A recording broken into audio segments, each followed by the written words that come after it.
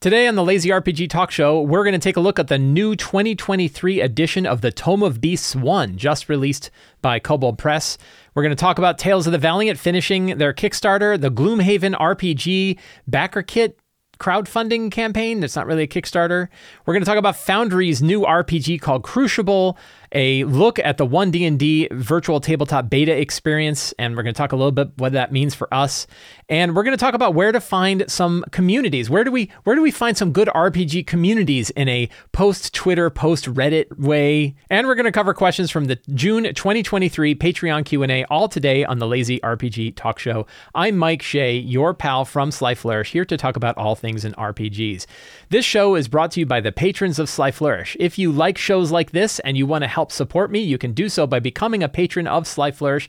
Patrons get access to Uncovered Secrets Volume 1 and 2 to help you run your 5e RPGs. You get the City of Arches source book. You get a whole bunch of exclusive adventures, access to the monthly Q&A, dedicated Discord server, a whole bunch more. You can find a link to become a patron in the show notes. And to the patrons of Sly Flourish, thank you so much for your support. On top of running a great big Kickstarter for Tales of the Valiant, Kobold Press was already working on a new release of the original Tome of Beasts book. Kobold Press, some of their most popular products include their 4 monster books, Tome of Beasts 1, Tome of Beasts 2, Tome of Beasts 3, and the Creature Codex. So the original Tome of Beasts came out 7 years ago in not quite the exact early days of 5e, but pretty early on in the days of 5e. And Kobold Press felt like it was probably worthwhile going back to those original monsters and updating them, cleaning them up, adding the errata, and adding some new designs that we are seeing in more recent monsters that are written for 5th edition.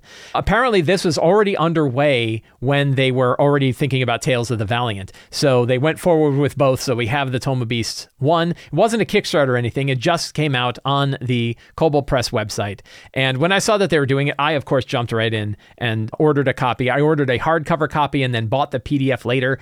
That was a mistake. It turns out that you're better off buying both together because you get them both cheap. But I think there was some kind of deal because I had bought the previous one. I got a coupon that let me buy the new one, $10 off, but then it turned out to be $30 to the PDF when it would have been $10 I bought it. Anyway, whatever. So I got a new copy of the Tome of Beasts 1. And the big question you're asking is, should I buy it?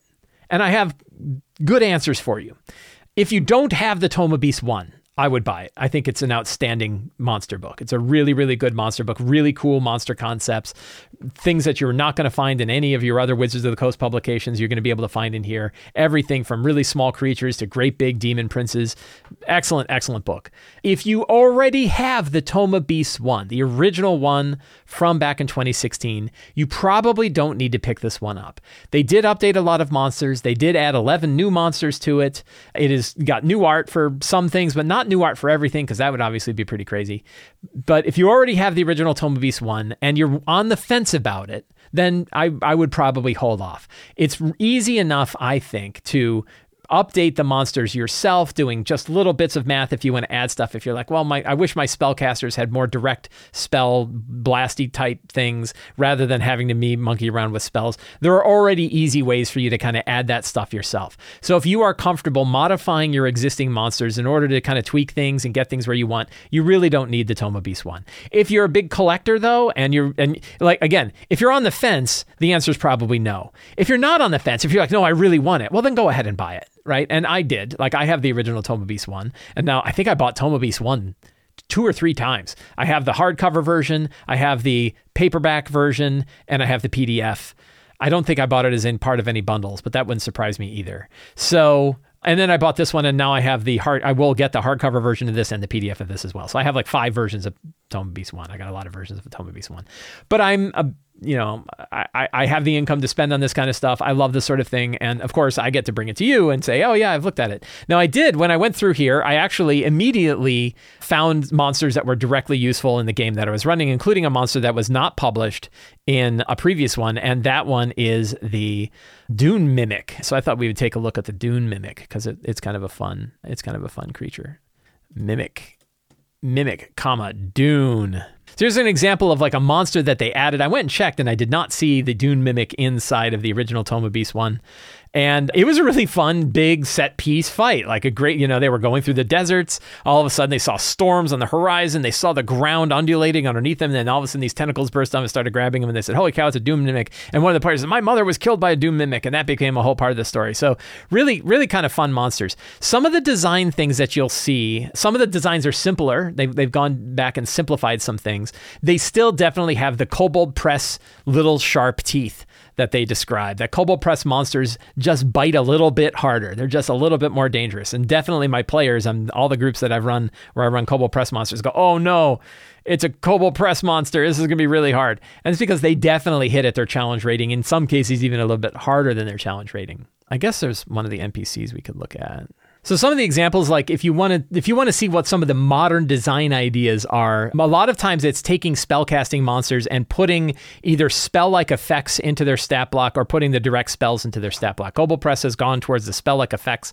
So an example is like the Dwarven Ring Mage, which is a relatively powerful CR7 mage, and you can see like has a ring staff. When it attacks, a Dwarven Mage can use ring magic. It then makes 3 ring staff attacks. It can replace one attack with the use of spell casting. So it can actually use ring magic, a staff attack, and spell casting all at once.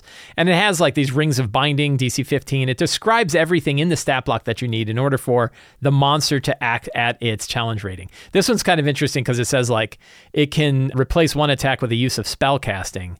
So then you're like, well, which one of these spells is it going to do? I guess it could do that. But generally you expect that it's going to attack with its staff, which is a good 15 damage per hit, plus use one of the rings from its ring magic ability.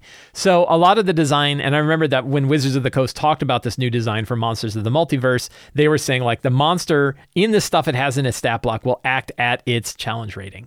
So you definitely see stuff like that. But how many of these sorts of creatures do you find where they have sort of the spells put in, and is it worth buying a whole book just to get the ones that do? That's a good question. Here's another example of like the Emerald Order Cult Leader is a pretty good size CR8. Multi-attack makes 3 mace or radiant bolt attacks, and this radiant bolt is +8 to hit and 18 radiant damage each. That's an example of where it has a spell-like ability thrown right in that immediately makes it hit at its challenge rating without having to do any of its other spell casting stuff. So I definitely think that that's kind of a useful thing. But how hard is it to sort of add your own radiant bolts? If you have like an old monster that doesn't have something like this, I don't think it's really that hard to add on your own ranged attack. Again, you can use books like the Forge of Foes or the tables that we have from Forge of Foes that are available at everybody to quickly add a spell-like ability to a monster like this without having to buy a whole book. So is it worth buying? The Tome of Beasts 1 2023 edition is absolutely worth buying if you do not have the Tome of Beasts. If you already have Tome of Beasts, it's really a matter of how much do you use it? Do you use it a whole lot? And if you use it a whole lot and you feel like, yeah, paying the money for a book like this, you're going to be able to bring it to your table and use it a lot, then it might be worth picking up. If you're on the fence about it, if you're like, well, I don't know if I should pick it up or not, then the answer is probably no. The answer is you're probably good with everything you already have in the Tome of Beasts and just getting the modifications plus a few of the new monsters. It's probably not worth paying the $70 that it costs to get the hardcover edition plus the PDF together. The PDF itself is $30. The Pocket Edition is also $30. I think that's a little interesting that the physical Pocket Edition is the same price as the PDF. Probably your best value is getting the Pocket Edition with the PDF. That's $40 and gets you the PDF plus a Pocket Edition. I think certainly if you were going to buy the PDF, I don't see a reason not to spend an extra $10 and get the Pocket Edition. That is certainly what I would do. And probably what I should have done. I got the hardcover. I probably could have gotten the Pocket Edition and been just fine. But that seems, if you want the sweet spot, that's probably the sweet spot. $40 for the Pocket Edition plus the PDF. If you don't have the Pocket Edition of Tome of Beasts 1 and you wanted the Pocket Edition of Tome of Beasts 1, this would be a better way to go, and you get all the updated monsters and stuff like that. So pretty cool. I'm glad they did it. I think it's a neat addition. It's kind of a niche product because you probably don't need it that much if you have Tome of Beasts 1, but it's also a lot of cool designs and a lot of way to go. I'll offer one tip, one thing that I think is really useful for using books like this, which is when you get a new monster book and you're thinking about using it for a particular adventure, instead of worrying about trying to make sure you're using monsters from all of the different monster books that you have, instead use that one book and make like the whole adventure theme fit around the monsters that are in that book. In other words, you really only need to use that one book and go through that book and pick out the monsters of that one book that you think are going to work well in the adventure you're going to run. And that way you don't have to like go through 15 other books and figure it all out. It's a real chore. Instead, you can just be like, I'm going to work with Tome of Beasts 1 and I use monsters from Tome of Beasts 1. And there's like 300 some monsters in there. So there's a whole lot of monsters that you can use to kind of enrich your game. Many cases, they'll fit the same sort of themes and ideas that you might have for your adventure, only they're entirely new monsters. So that's a fun way that I like to use it. Is I'm coming up with an adventure and I think, oh, for this adventure, I bet it would be really cool if I use monsters from this one book. Just use that one book and it makes it really easy to go. It's something that I really like to do.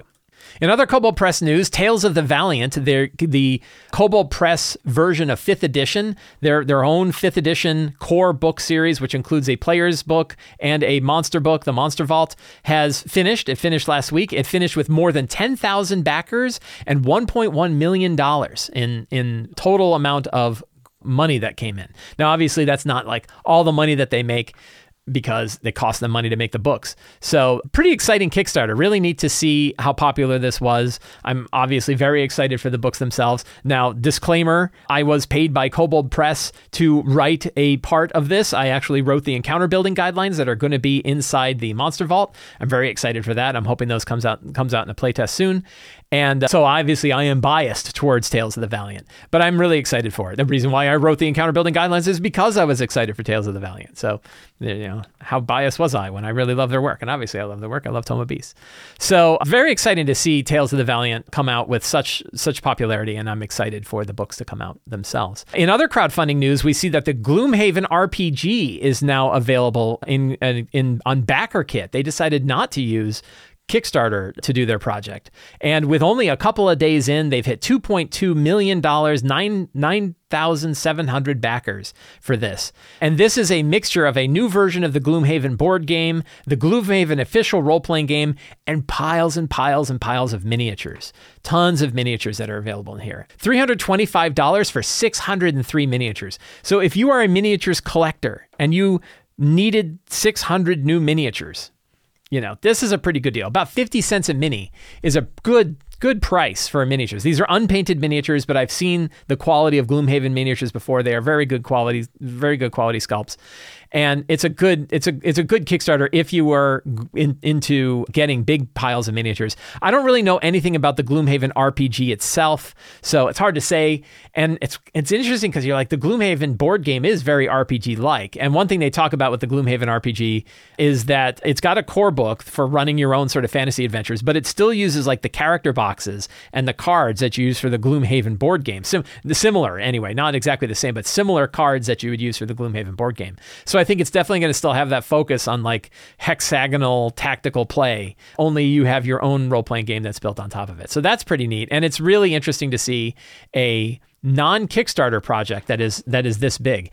It's also interesting, like, you got to ask, and at least I'm asking, this isn't really relevant to the products themselves, but how much money did they leave on the table by using BackerKit instead of Kickstarter?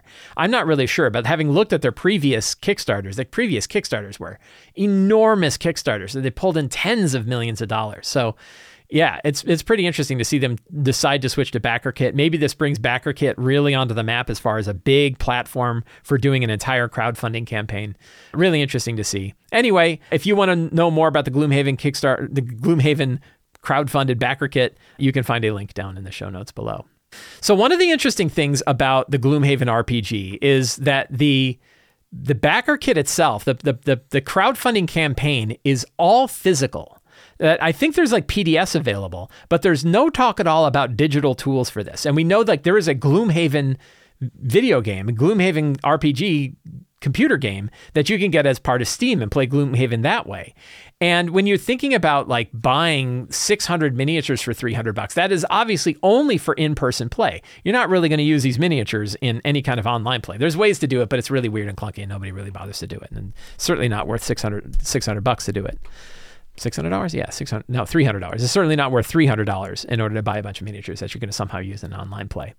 And so when they make a project like this, my loose statistics of the players and the DMs that I have polled tells me that roughly, this is a rough estimate, but it's backed from thousands of people, hundreds of people that I've talked to, not thousands, maybe 1,000 people, but hundreds of people, that about half are playing online and half are playing in person. Then there's a group in the middle that's playing in both. But a lot of people are playing in both. So when you put out a product like this is really only serving half. You've already cut your audience in half because half of them are only playing online. And Gloomhaven definitely is played online. Like you can play the Gloomhaven board game online using their online version. As sort of the other side of this is Foundry has created a new role-playing game called Crucible. They're working on it. I don't know if I think it's out. I think you can buy it already. And Crucible is a role-playing game developed for Foundry by Foundry to be operated on Foundry. And the idea here is to have an entire game system. It's a classless game system that's wired around the Foundry virtual tabletop itself. And this isn't the first time that a virtual tabletop has done something like this. Roll20 actually commissioned or had built a role-playing game called Burn Bright, which is developed by my friend James Intercasso. Really cool, like space-based, high like space fantasy game that's built around Roll20. You can find a link down to both of these in the show notes below. I really don't feel like Roll20 did a great job marketing this. They sort of brought it out. They worked on it really hard. And then we never really heard much about it after that. And it's kind of interesting that Roll20 themselves sort of said, well, we're still going to continue to focus on our selling products for other third parties. You never really hear about Burn Bright. It's available and it's out there. And they got reviews and people really liked it and you could pick it up. But you've never really heard much more about it. And I don't know if that's going to be the case with Crucible as well for Foundry, but obviously it seems to make sense that if you're a virtual tabletop, it makes sense to have your own home style, your home RPG that is dedicated around the platform that you operate that works perfectly well with the tool that you have developed. And so it'll be interesting to see how Crucible does. Is it popular? Do people like it? Do people really enjoy it? And how that plays out. I have not tried it. I have seen people talk about having used it, that you can actually pick it up and try it out. But I haven't really gotten any feedback on how good or bad a role-playing game it is. So that's pretty interesting. But that whole question of physical role-playing games and digital role-playing games and what happens when you're kind of focused on one or the other is a big topic that's going on these days. And actually a third piece of this puzzle is, of course, the 1D&D virtual tabletop that came out. Daniel Kwan, a writer about all things in role-playing games, a very big proponent in the social media sphere talking about role-playing games, and a fellow Digital Summit attendee to the D&D Summit that happened earlier, wrote up his experiences playing with the 1D&D virtual tabletop beta experience. And he has a really good write-up about what he noticed when he was playing this whole thing. So if you are interested to hear more, definitely sign up for his newsletter. How do I continue reading? Talks all about what playing in the early version of the VTT was like, but the kind of stuff that he saw, the kind of stuff that he liked, the feedback that he offered in general. Really interesting stuff. So if you want to hear more about somebody hands-on using the virtual tabletop, you can read Daniel's experiences here. The big questions that I have about it is like when I look at where it is today, and when I was reading this, the thing I was particularly interested in looking at was anything that we would see and hear that gives us an idea about sort of the impact and the direction that the VTT is going to have for the RPG community overall, certainly for the 5th edition RPG community, and obviously for D&D, which is all these different things. Like, how does it matter for the people that are playing D&D? How does it matter for the people that are playing 5th edition, which now has things like Tales of the Valiant and everything else? And then what kind of impact is it going to have on the role-playing game experience overall? And one thing that was pretty clear is like, it is still really early to say. Like, this is an alpha. It was a private invitation to try out the earliest version of this. As far as we know, like, it's going to be at least mid to late next year before we actually see something in play that we can actually start using overall. So we still have a good ways to go before we really know what this is going to do and what kind of impact it has. And that's when I think about DMs, and actually one of our Patreon questions today asks this very question, and I'm going to answer it a little bit now and then a little bit when we talk about the question, which is like, how worried should we be? And the answer is, if you're worried about this, if the emotion that you feel about this is one of worry, I would not worry about it. I would recognize, remember the fact that this isn't going to eat your lunch, that this isn't going to, the only impact that this can really have to the hobby is if you are if you're drawn to it yourself. If you don't want to use it, you don't ever have to use it. And there are so many role-playing games that are out there that aren't going to use virtual tabletops at all. You don't need to worry about them. So I'm not worried about the 1D&D virtual tabletop. I'm not worried about what it's going to do to D&D. I'm not worried about what it's going to do for 5th edition, and I'm not worried about what it's going to do to the role-playing game hobby overall. If it's really good, then it's really good, and then we're going to want to use it. If it's not good, then we're not. But if you think about it, in the same way I was talking about how Gloomhaven's role-playing game and the crowdfunding campaign they're running for it is based on in-person play. And that immediately cuts off half of the people that are playing role-playing games overall who are playing virtually. In the same way, the virtual tabletop that D&D is developing is really going to be focusing on just those that are playing online. If you are playing in person, it's unlikely you're going to use it. Yes, I know there are some people who have big TVs and they like to use virtual tabletops in their physical environment, and maybe some people will do this. I expect that that's actually very few people, and more people are going to play with just the physical tools they have in front of them. They're not likely to want to use this virtual tabletop when you're playing in person. It's almost going to be built exclusively for playing online. And if we want to be worried about something, let's be worried about D&D Beyond. I've talked about it before, but we don't have to worry about things that may or may not happen in the future. There are things we can worry about today. Now, D&D Beyond is a different kind of tool because D&D Beyond definitely is usable in both in-person and online play. Again, in my own surveys and polls, about half of the people that were playing D&D were using D&D Beyond to do character stuff. In my own groups, it's far greater than half. Most of the players that I've got are definitely using D&D Beyond and many prefer to use D&D Beyond. They like that it does all the auto calculation. They like that all the data is there that they want. They like the interface. They use everything. So it's a good tool for them. But it is a limiting tool because it only focuses on the information that Wizards of the Coast publishes, and it focuses on all of the information. Again, back in the Discord server, on the Sly Flourish Discord server, we were talking more about house rules and things like that over the past few days, and Silvery Barbs kept coming up, and people would say we need to nerf Silvery Barbs, or I really want to nerf Silvery Barbs, and I'm like, why? It's I don't even allow it on my table. It's in one book. And they're like, yeah, but it's on D&D Beyond, which means everybody can use it. And that's the problem. It's you can't limit your sources and say, guess what? Stuff from Strixhaven, we're not using any of the other. We're not using the backgrounds from Strixhaven. Nobody else is talking about the other spells from Strixhaven. Why is Silvery Barbs keep coming up? It's just a spell in one book. And that the reason why is the way D&D Beyond is built is if you own the material, everybody gets access to it. No, there is not a way to limit. And yes, I know you're going to, oh yeah, there's that tool in D&D Beyond where you can select what sources the players can see. That only limits the source books they can see. All of the powers are still available to their characters, and they don't even know what source it came from. There is no way, trust me, and don't tell me about the switch that's inside the thing that says you can limit the source, because it does not work for this. Trust me, I've looked. That when you are using D&D Beyond, you cannot limit the sources that are available to the character builder. If you own it, and if you're sharing your other stuff with your players, they're going to get access to everything, which means if you have Strixhaven or they have Strixhaven, they will always see Silvery Barbs as one of the spells that they're using. That is a problem that we have today. We don't need to worry about what the virtual tabletop is going to do because we have problems today. And what are we doing about those? What am I doing is I'm supporting Open5e a lot. Open5e.com is a website where a lot of OGL material is being put into a structured format so that other tools can use them. I would really love to see more character builders. I want to see competitive character builders that are out there. I want to see lots of different character builders. I would really, if anybody from Roll20 is listening, and anybody from Foundry, and anyone from Fantasy Grounds, if any of you are listening, I think it would be outstanding to see Roll20 and Fantasy Grounds and Foundry put out character builders and digital character sheets that are separate from all of the rest of the tools that you have. I would love to be able to go into Roll20 and use the Character Mancer without having to go into a game. If I could build the Character Mancer, then I can buy all those third-party assets, I can buy all that material, and I can build characters with them in the Roll20 platform without having to go to a Roll20 game, because I don't need the rest of the VTT. I just want the character builder. Foundry could do the same thing. Fantasy Grounds could do the same thing. And any other third party could do the same thing. Anybody else that wants to build a front-end character builder, I have worked hard. A lot of people over at Open5e have worked hard to make lots of the information available from many different 5e publishers to help build things like character builders. I want to see competitive character builders. That's probably when it comes to the digital space of 5e, I think we need more competitive character builders. We really don't have enough of them.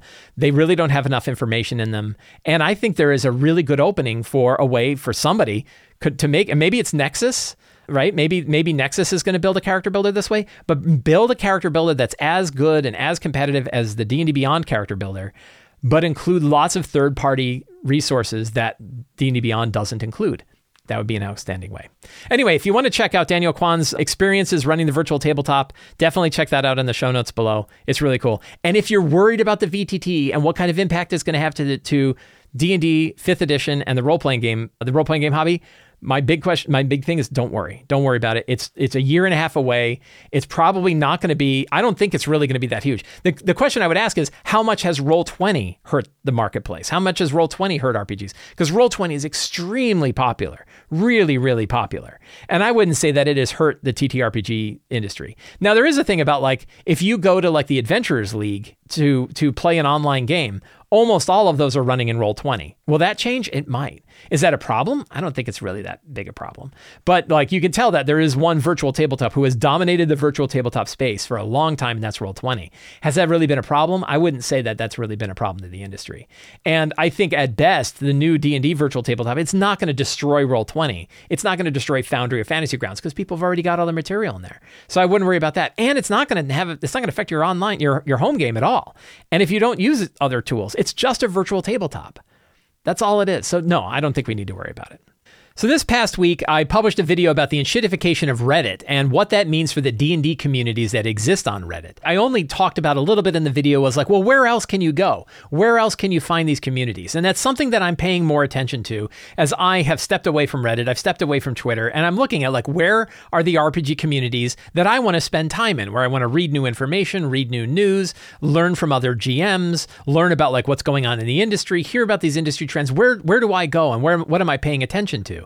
And I've actually really enjoyed this process. It's been fun to kind of think about it. And one of the big reasons I've enjoyed it is because a lot of it is going back to the way that I used to interact with the web many years ago. And the big one is like blogs and RSS feeds. And I was like, I love RSS feeds and I love blogs. And ever since Google Reader kind of died, talk about the enshittification of another platform, is that Google's like, yeah, we know everybody uses this, but we don't want to maintain it anymore. So we're going to stop using it. And it just died. And it, like, getting rid of Google Reader hurt everybody. And Google Plus, I hear all the time about how Google Plus failed and that was another example of why it fell apart. I am using a tool called Feedly, which is a pretty popular one, and to do RSS reading. But the nice thing about RSS feeds is you can use many different tools, and there will always be tools out there that are available for you to subscribe to RSS feeds from blogs and get basically a news page of new posts to blogs. So one of the things that I talked to MT Black. I know MT Black, fellow creator in the RPG space, big designer on DM's Guild, wrote the Is Kandar books. MT Black's newsletter is a fantastic newsletter where he says, here are 10 interesting articles that he picked out this week and saw this week. And I was like, so I know that dude's got a good blog roll. So I asked him, like, hey, what are the blogs you subscribe to? And can you send me your blog roll? What is a blog roll? A blog roll, which is also in the nerd space, is known as an OPML file, is essentially a list of all of the blogs that you follow in an RSS reader. And it's structured in a way that you can import it into an RSS reader, and it's auto-subscribed to all of them. So I got his, and I was like, oh, these are outstanding, and I mashed them together with my own. And then I said, like, hey, can I share your blog roll with my blog roll to other people? And he's like, yeah, absolutely. Like, then share this with everybody that you want. So I created a little website, a little thing called the Sly Flourish blog roll. It's available on slyflourish.com. And I will link to it so you can find it in the show notes. And it is a link to all of the RPG blogs that I am currently subscribed to, which is just shy of 100 because Feedly has a limit of 100 if you're not a paid subscriber, and I'm not a paid subscriber. And it shows all of the blogs of all of the different groups that I am currently paying attention to. And it's all RPG focused, and I have it on a website so you can read them and you can actually click on them and say, like, I want to see the actual blog that's going on. You know, D&D Duet, fantastic blog. I love D&D Duet, right? And you can go and read their blog. And then it also has the RSS feed. So if you want to subscribe to the RSS feed individually, you have it here. But then I'm also linking to the OPML version of this. The OPML version, look at that. That's really usable. But the OPML version is what you can import directly into Feedly and auto-subscribe to every one of these blogs. So if you want to try out Feedly, I have a link to Feedly here.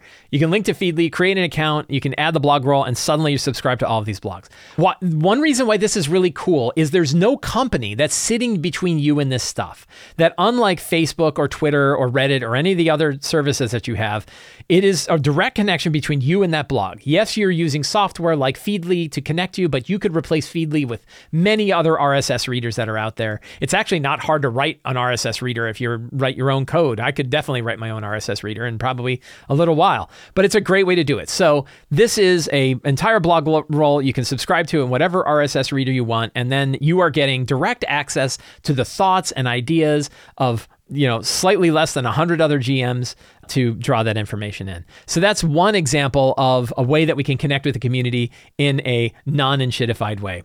Another one, couple other ones are Mastodon. I subscribed to Mastodon. The thing about what's Mastodon, right? I'm not going to get into Mastodon. You can go Google it and you go read about Mastodon.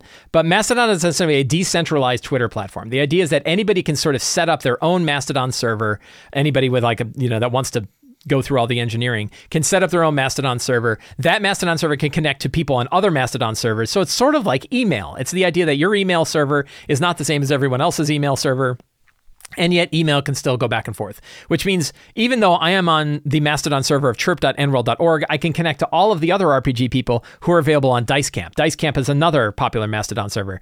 Dicecamp is run by Sage Latora, who is one of the writers of Dungeon World. And chirp.nworld.org is run by nworld. So I know who's running these services. Instead of me going to some giant faceless mega corporation who's getting ready to sell their thing and increase shareholder value and bring in advertisers, I can actually email the people that are in charge of these and say, hey, thanks for doing the thing that you're doing. There are also great big Mastodon servers. One's called Mastodon.social. Mastodon.social is a huge Mastodon server that lots of people operate on. It's also a company that's set up for a public good. It's a nonprofit company, so it's not likely to become completely enshittified, but it's a good one too. Then there are a couple people brought up the idea that there's a new thing called Lemmy. Not new, probably Lemmy has been around, but Lemmy is essentially a decentralized version of what Reddit does. It's a link sharing platform that's built on decentralized platforms, and people can set them up. And one that I became aware of and interested in is the TTRPG.network. TTRPG network. If you're used to Reddit, you'll look at it and say, oh, this looks familiar. It's got upvoting. It's got links. It's got lots of different things that are going on here that look a lot like Reddit. However, it is hosted by the admins that previously were the moderators of the DM Academy and D&D Next. So the people that were running the D&D Next and DM Academy subreddits said they're not happy where Reddit is going and they want to set up their own and have this official platform. The neat thing so this is all built on software called Lemmy, but the neat thing about this is you can also subscribe to other communities on other Lemmy servers. So if other Lemmy servers have role-playing game communities that you're interested in, you can subscribe to those and you will see them in your feed list here, which is really pretty neat. So TTRPG Network is the one that I have joined now, but there are other ones out there as well. And this is very early on too. It's really just starting up. So I think it's great. I'm very excited about it, but it's still early on to see if it's going to catch on and be a thing. Now, so that's kind of a new one. But then, of course, then we can go back to one that's been around for like 20 years, and that's nworld itself. If you're not familiar with nworld, very popular community website and a news website for all things that are going on in role-playing games. They've been running forever. Morris from nworld has been in this industry forever. They are the publisher behind Level Up Advanced 5e. They are really big. They have excellent. Morris's Unofficial Tabletop RPG Talk is a fantastic podcast. I really love listening to it. And they have a huge and very rich community of people that are talking about D&D. It was actually how I found out about Daniel Kwan's blog post talking about the 1D&D virtual tabletop experience. So it is a really good community too. So my plan right now, when I'm thinking about where I'm engaging in various parts of the role-playing game community, are to focus on this: blogs and my own RSS feed. I'm going to be on Mastodon over at chirp.nworld.org. I've already been on Mastodon for a while, and I kind of dive in. One nice thing about all of these different platforms is none of them are demanding your attention like the big commercial ones are. One of the main drives between all of these platforms, TikTok, Twitter, Instagram, Facebook, you name it, all of those big ones that are run by these giant corporations that are the one thing that they want you to do is engage. That word engage and engagement, which means whatever they can put on there to make sure that you stay there and that you keep surfing through so that you will eat ads. That is their goal. These platforms do not have that goal. When you subscribe to RSS feeds, you get to decide which ones you're subscribed to, which ones you're not. Sometimes you'll find one that's particularly noisy, where like you're just getting post after post after post, and you're you're like, that's too much, just unsubscribe from that one. And then you're not getting as much information. Chirp, the Mastodon, the way that Mastodon is working, there's no algorithm. It's giving it to you in date-based. It's giving to you in order, which means, and if you only subscribe to a few people, you're only going to see so much stuff. And you hit the end. And then you get on with your life. You don't have to stay there. They have no incentive for you to stay there, which is great. Same thing with the Lemmy servers, and even with N-World. Once you've read the end of N-World, once you've kind of covered all the forums that you're interested in reading, you go on with your life. Their drive isn't to get you to stay there and stay engaged, like YouTube and TikTok and Instagram and Facebook and Twitter and all of these other big sites that are like, they just want to keep feeding you ads, and they want to feed you ads every moment of your life, which means they want to keep you there. That's why, like, when you go to Twitter and you do the algorithmic view on Twitter, it never ends. You will always be there. You will never stop. Same with YouTube. You refresh the homepage, it's always there. It's always new videos. You could just lose your whole life in there. So this is how I am thinking about the different communities that I am engaging with in the RPG world, particularly in this way where we're looking at decentralized, non-commercial platforms that are designed to give us information and serve users rather than serve us to advertisers. So I'm very interested if you know of other communities that you spend a lot of time in. I didn't talk about things like Discord, because Discord, again, doesn't really fit the model of these, because Discord is a commercial company. I'm worried it's going to be enshittified soon. They seem to be moving in directions that are, so I'm not recommending. Discord is obviously very, very popular. I use it all the time. I love Discord, but it's not following these kinds of models. But where else do you go? What other communities are you connected to? Where else? How do you find blogs that you like? What blogs are not on my list that you're like, oh, Mike, I can't believe you're not following this particular blog? Tell me in the comments, send me an email, let me know about the different kind of communities that you're interested in. But I think that this is valuable for DMs. When we think about the value that the internet plays for DMs and GMs, it's our ability to get information from other DMs and GMs and learn from each other. It's so crucial. How do we learn from each other? What kind of information can we get? We're not going to agree with everybody. In fact, we might have people where you don't agree with them hardly at all, but every so often you get a nugget of information that really makes you think about it. And I really find that valuable. And so trying to capture that part of this community, super valuable to DMs, super valuable to GMs, but doing so in a way that isn't serving a platform whose main goal is to feed you advertisements and increase their shareholder value. That's what we're really looking for. And that's what I think that these kind of communities do. One that I didn't mention on here, but is a big one, but it's kind of hard to figure out. Maybe somebody can put together a list of like the best ones, are newsletters. Many of the blogs that are available in the RSS feeds also have newsletters. If you want to subscribe to the newsletter and get it as an email inbox, like you can Sly Flourish, on the Sly Flourish newsletter, there's a link in the show notes where you can connect to the Sly Flourish newsletter. If you don't want to subscribe as a feed, you get it as an email every day. Email newsletters are also an excellent decentralized way for you to get information directly from the creator who is creating that newsletter. I love them. I think it would be a really cool idea to have a list of like, what are the top TTRPG newsletters that are out there? Maybe, I don't know if I'll take that on, but if somebody wants to take that on, that would be really awesome. And I will link to it and talk about it. So let me know in the show notes, send me an email, however you want to communicate with me. What are some of the ways you communicate in the RPG community that you really think are super valuable? And what are your thoughts about it these days? I'm very interested to hear. Every month on the Sly Flourish Patreon, I put up a post that asks patrons to bring any question about tabletop RPGs that they want to talk about. Every Friday morning, I get myself a nice coffee, I sit down at my desk, and I answer every single question that comes in on that Patreon post. Some of those questions that I think are really valuable for a wider community, I bring here to this show, and some even become articles or newsletters or videos in their own right. Let's take a look at the questions that we have today.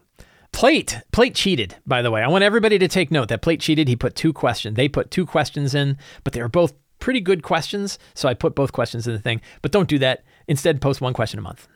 Plate says, those that are separating themselves from 1D&D, which game do you think would be the most popular choice? Daggerheart, Pathfinder 2, Blades in the Dark, Fate, 13th Age, or Tales of the Valiant?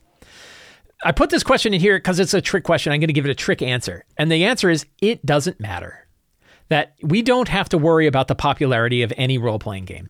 If you can find players that are willing to play the game, if you are the only players on the planet willing to play, it's still a successful role-playing game. One of the really things, I've talked about this before, I'm going to talk about it again. One of the things I adore about role-playing games is this resilience, this idea that even small very focused role-playing games where only a few people are interested in it, they are still successful if anybody is playing it. Ironsworn doesn't even need other players. Ironsworn, if you were the only player in the world playing Ironsworn is still successful. So I don't think there is necessarily an advantage. And I have friends of mine that disagree with me on this, and I can understand where the disagreement is coming from, but I think that we're thinking about things differently. The popularity of a role-playing game really doesn't matter that much. The only time it matters is, are you going to find a large community of people talking about it? Are you going to find that the publisher is continuing to put out new material for it?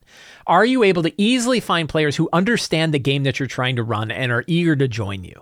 Those are really the only issues. But a lot of times, even if it's a really archaic RPG, if you can sell it to 3, 4, 5 other people and say, hey, I found this really interesting role-playing game. It's got this really good idea. Let me tell you a little bit about this. And you tell them, and they're like, yeah, we'll try that out. Like, I have 3 different groups, and I'm pretty sure all 3 groups would be willing to try any RPG if I said, hey, this is really interesting and I want to try it. All 3 groups would say, like, yeah, we'll give it a shot. Now, maybe they're not going to like switch, like, oh no, we're never going to play D&D, and now we're going to play nothing but Honey Heist for the rest of our lives. Maybe then they're not going to be on it, but would they play Honey Heist one night? Absolutely. Would we get together for a birthday party for somebody and try out an RPG that they want to try? Absolutely.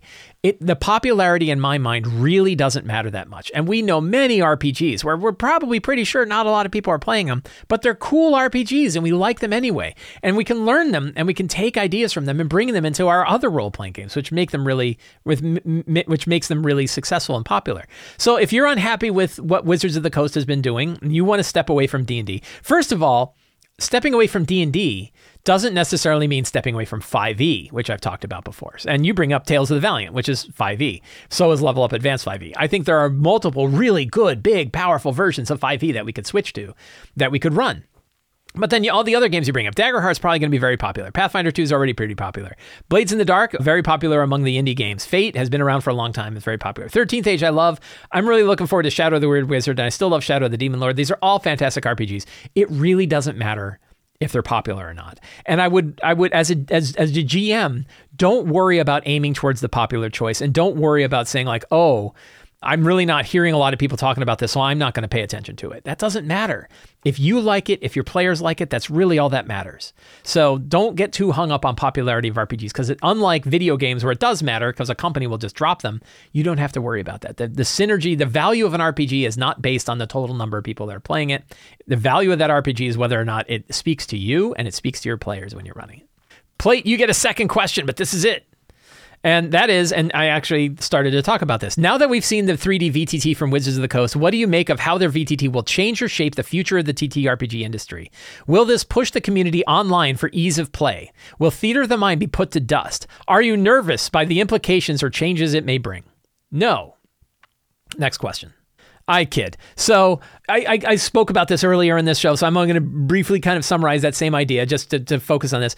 It is just a VTT, and as I think it could possibly eat as much of the market as Roll20 ate. I don't think, because it's a VTT, it has a relatively limited use, which is as a virtual tabletop.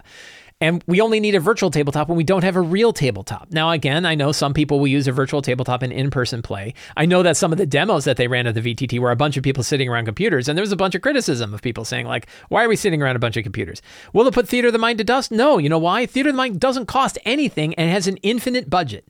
Right? One of the reasons why I love Theater of the Mind, and I love games that are kind of built around and support Theater of the Mind, is because we have an unlimited special effects budget. You can have as many miniatures as you can imagine, and it costs you $0, right? That is really powerful. Even if you're doing an abstract map where you're still kind of showing positioning, you can put a sheet of 8.5 by 11 paper and a pencil you went and stole at the local dog track, and you can take that and you can draw circles for things and then describe what those are. And your descriptions can be incredibly vivid and incredibly like imaginative and just grab people's attention and pull it in. You're never going to be able to defeat something like that. When a game has that kind of power in it, it doesn't matter if you have a really slick VTT. I guarantee you, Theater of the Mind, describing something is easier than trying to engineer it in a VTT. It just is. Now, that doesn't mean VTTs aren't really good and popular and that people love them. They do. They really like those visualizations. They really like the moving tokens around on a map. That's all really great. But the VTT is just one of them. And they're like, as soon as it's limited to specific clients, I know they've talked about like support for phones and maybe support for tablets, but we know that's going to be a ways off. And until they crack something like that, until we see like a VTT that can really easily support a phone, and that's hard to do because you really need a lot of screen real estate for a good VTT. It's going to be another tool. So no, I'm not worried about it. And I'm not, maybe I'll worry about it a year from now or 2 years from now, but I'm not worried about it today because I got my own problems to worry about today. I got other things to worry about, like D&D Beyond. Victor G says, do you worry about game balance? Being a player since the 70s, I recall the idea in earlier editions of D&D that if your character could do something cool, it usually meant he could not do something else. Paladins could do lots of cool things, but they had to be LG. Today's game feels like the idea of game balance has gone out the window, but at the same time, I'm torn with cool ideas from my PCs in my group. For example, I love the ideas of stat perks. I haven't really looked at stat perks, but I don't want to give my 12th level party a boon with no bane. Am I just being a grognard? Yes, I kid. Of course. But yes, you are still being a grognard. But I'll tell you why. And not in a bad way. Different way. D&D changed. And it changed. The general theme of D&D changed about halfway through second edition. And in my research of this, it really happened around the time that the complete books came out in second edition. This was in late 80s, early 90s, I think. Yeah, right. I think it was like late 80s when suddenly there was like the complete fighter. And it was a book of new options for fighters. And it had things like dual wielding, and it had things like offhand attacks, and it had all this kind of stuff, new things, I think all this idea of skills and skill rolls were inside this complete book. And I remember, I have a friend of mine who famously tells the story about the time he was sitting down at a D&D game. He had his fighter sitting there, and a friend had his fighter sitting down there, and the friend was using complete fighter stuff. And it was like two different games. He's like, that guy's doing 3 times more stuff than I am. That guy's doing all kinds of stuff. And that shifted the feeling of the game from what I'm referring to as like a dark fantasy game to a high fantasy game. I'm probably not using terms that everyone's going to agree with, but or like a grim fantasy versus high fantasy. And to me, the kind of definition of the switch is in the darker, grimmer fantasy, the characters are basically normal people who happen to pick up a sword and decided that going down into a cave to go find loot is a better risk to reward value than staying and becoming a farmer. But they're still normal people, and you could take that rope and you could go down and you could twist your ankle and starve to death and die. And that was that style of game. Very low hit points, very few things you could do. And like you talk about, Victor, a lot of balance things. Like wizards had very powerful spells, but their level progression took much longer, and they had very few hit points. And early on in their career, they were very, very weak. So there were these trade-offs that they had there. That was definitely a design, I think, was a design of that, what I will refer to as old school style of game, which is that grim fantasy, challenging the players rather than challenging the characters, and all the kinds of things that you see with the old school Renaissance. And then it was at that second edition time, and certainly then in third edition. Now you've got feats, now you've got skills. Your characters are these great big things. You have spellcasters that are able to cast cantrips all the time, and that's certainly went in the third, fourth, fifth edition of what we see today, and that's high fantasy. So a lot of what we're seeing with the idea of balance, and balance is a tricky word too, because there's balance in a bunch of different ways. You're talking about sort of the balance of getting a feature over here at a detriment over here, that if you're good at one thing, you have to be bad at something else. There's also balance between characters where, the wizard is so much more powerful than the fighter. There's a game balance issue because why would you ever want to play a fighter when a wizard is so much better? I love fighters, and I play fighters all the time, so I don't really see that. And then there's balance of the game itself, the balance between the characters and the world. That idea that the battle should run a certain way all the time. There's balance there. And there's lots of different little tricky bits with all these ideas of balance. But that real idea that you're hitting here is sort of that difference between sort of the dark fantasy and grim fantasy that existed in D&D from second edition and past to the high fantasy where the characters are heroes. And I talked about that idea that in the grim fantasy it was like any farmer could pick up a sword and become an adventurer and go down into a cave and try to get some treasure rather than, go farm their whole lives. In the high fantasy versions, your characters are special in the world. 13th Age is like an example where they really personify this. That in 13th Age, there's what is your one unique thing? What makes your character stand out from everybody else in the world? And that shows the character is unique. And that exists in 3rd, 4th, and 5th too, that the commoner, the difference between a level 1 character and a commoner is extreme, right? Look at a level 1 D&D 5th edition character and compare its stats to the stat of a commoner. Totally different. And the idea is a level 1 character in D&D, even though they're pretty, killable, right? That like a couple of wolves can take out a first level character, that the first level character is already a hero. They've already, often with their background, they've also got a history and a past where they've done things. Look at like the Gloomstalker, right? Or the Horizon Walker. You have some really fantastic backgrounds where like these people are really special. And of course, your stats are much higher. Even your hit points are higher. The amount of damage you do, your attacks, everything is way higher at first level than what you see from like a commoner. And that's a factor of the new game. So really, I think what you're seeing here is kind of a difference between the theme of the adventures, the theme of the game. And it really, to me, like the line that you could draw was right around the time when like the complete book started to come out for 2nd edition. And from that point on, the characters were heroes that were unique among the people of the world. And before then, the characters really weren't that different from the people of the world, other than the fact that they picked up a sword or maybe read a spell book and could cast magic missile 1 time per day. That was a very long answer, but I hope that give you an answer to that question. Tim S. says, one thing I really missed from the 4E monster manuals was when they would give you a sample encounter with each monster entry where you could build a good one with this monster.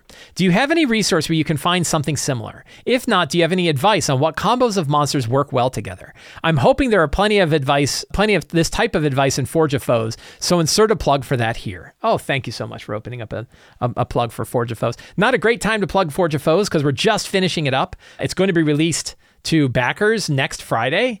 We're on schedule right now. We're doing a lot of work to get this thing ready, but our plan is that we're going to have the first version of Forge of Foes, the first PDF, available to backers next Friday. And let's see, do I have it? Hey, why don't we take a little look? Now, this is the rough cut, so there's still things we're fixing in here. This is the current version of the layout, but I think it's got a table of contents. Yeah, so like table of contents isn't fully filled out yet. Lots of things we still have to do. But since you brought it up, let's see, we get this. There we go. So we wanted to look at monster combinations, right? What combinations of monsters work well together? You're going to see a lot of cool stuff in this, by the way. Reskinning monsters, spells for monsters, building engaging encounters, engaging environments, 15 engaging environments, the slip and slide, building spellcasting monsters, monsters in tiers of play. We're filling that out. We got things to add to that. Combat encounter checklist, romancing monsters. Isn't that picture awesome? I love that. General use stat blocks. Look at that guy. Running monsters. Lazy tricks for running monsters. Lightning rods.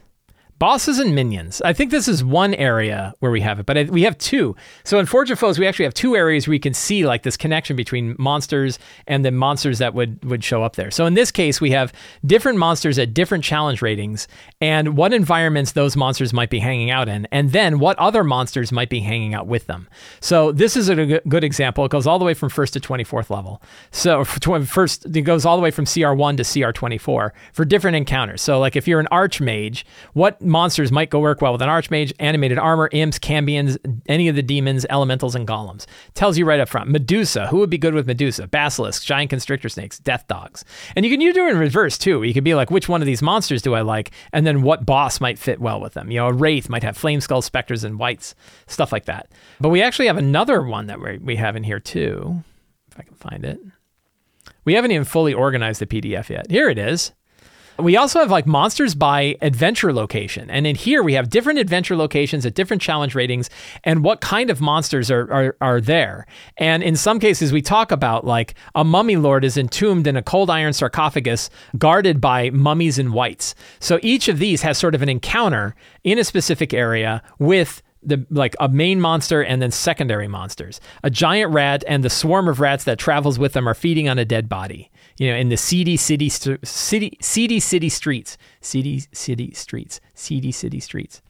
A mage commanding veterans is seeking something the characters seek as well. Volcano Lair, a fire giant with pet hellhounds, commands Azir to dig for them. So this is an example of where you're getting encounters not just a monster and a location, but an encounter that you can drop into specific location types, deep caverns. We also made these encounter locations a little bit more unique than you find in the standard monster books. So that's a good way to go. So those are the kinds of things you'll find in Forge of Foes. But something else, I'm going to recommend another product as well, who I think did an outstanding job with this, and one that you should definitely pick up. And that is, and I see Peacock also has beat me to the punch, and that's Level Up. And that's the Level Up 5e Monstrous Menagerie. This was my favorite product of 2022. I love the Monstrous Menagerie. I use the monsters from this as a direct replacement for all of my Monster Manual monsters. They run really well. They're very well balanced. Paul Hughes developed them. Paul Hughes has been thinking about monster math more than anybody I know. Fantastic book and written by a fantastic dude. You can get the PDF. I bought the physical version because I like them as well. But one of the things that this has is every one of these monsters, we'll jump right to the Etten, for example. Every one of these monsters, or certainly of monster types, has encounters that the Etten favors lonely places such as wild hills and abandoned ruins. CR 3 to 4 is an Etten, and then CR 5 to 10 is 2 Ettens, or an Etten with 1d6 orcs, or an Etten with 1 to 2 ogres, Etten with 1 to 4 death dogs. So every monster that you find here in the Monstrous Menagerie has, fairy encounters. What kind of encounter and what kind of monsters are going to be in those encounters? It also has, I've already talked about how awesome this book is, but it also has lore for all of these monsters as well that you can roll on. So again, legends and lore about fungi, tells you based on the DC knowledge check that they do, Arcana or Nature check, characters can learn the following, but then also says, what are some fungus encounters? Right? And you have like 2 dead man's fingers, a dead man's fingers with 1 to 2 ghosts, and then treasure is like a flame-tongued longsword. So it even includes treasure. So it is a really fantastic book that has those monster combinations. So for me, the answer to your question of how you get this kind of thing is Forge of Foes has 2 different ways that we're looking at it, but we're looking at it in kind of like big one-sheet things. And then if you really want to have a monster book that is written the same way that you were talking about in the 4th edition days, we're talking about what kind of encounters you can find, the Monstrous Menagerie is, I think, the best monster book I have seen. It is a fantastic monster book, and I would definitely pick it up. Friends, I want to thank all of you for hanging out with me today while we talked about all things in role-playing games. I hope you found this show useful for you and your game and your interactions with the community. If you like this show and you want more stuff like this, please consider subscribing to the Sly Flourish newsletter. You'll get a weekly RPG-related email sent directly to your inbox every week, plus an Adventure Generator PDF. You can also support me directly on Patreon. Patrons get access to the City of Arches sourcebook, Uncovered Secrets Volume 1 and 2, the Patreon Q&A, a dedicated Discord server, and a lot more. And you can pick up any of my books, including Return of the Lazy Dungeon Master, the Lazy DM's Workbook, and the Lazy DM's Companion, and soon Forge of Foes will all be available on the Sly Flourish bookstore. You can find links for all of that in the show notes. Thank you all so much. Have a great day, and get out there and play a role-playing game.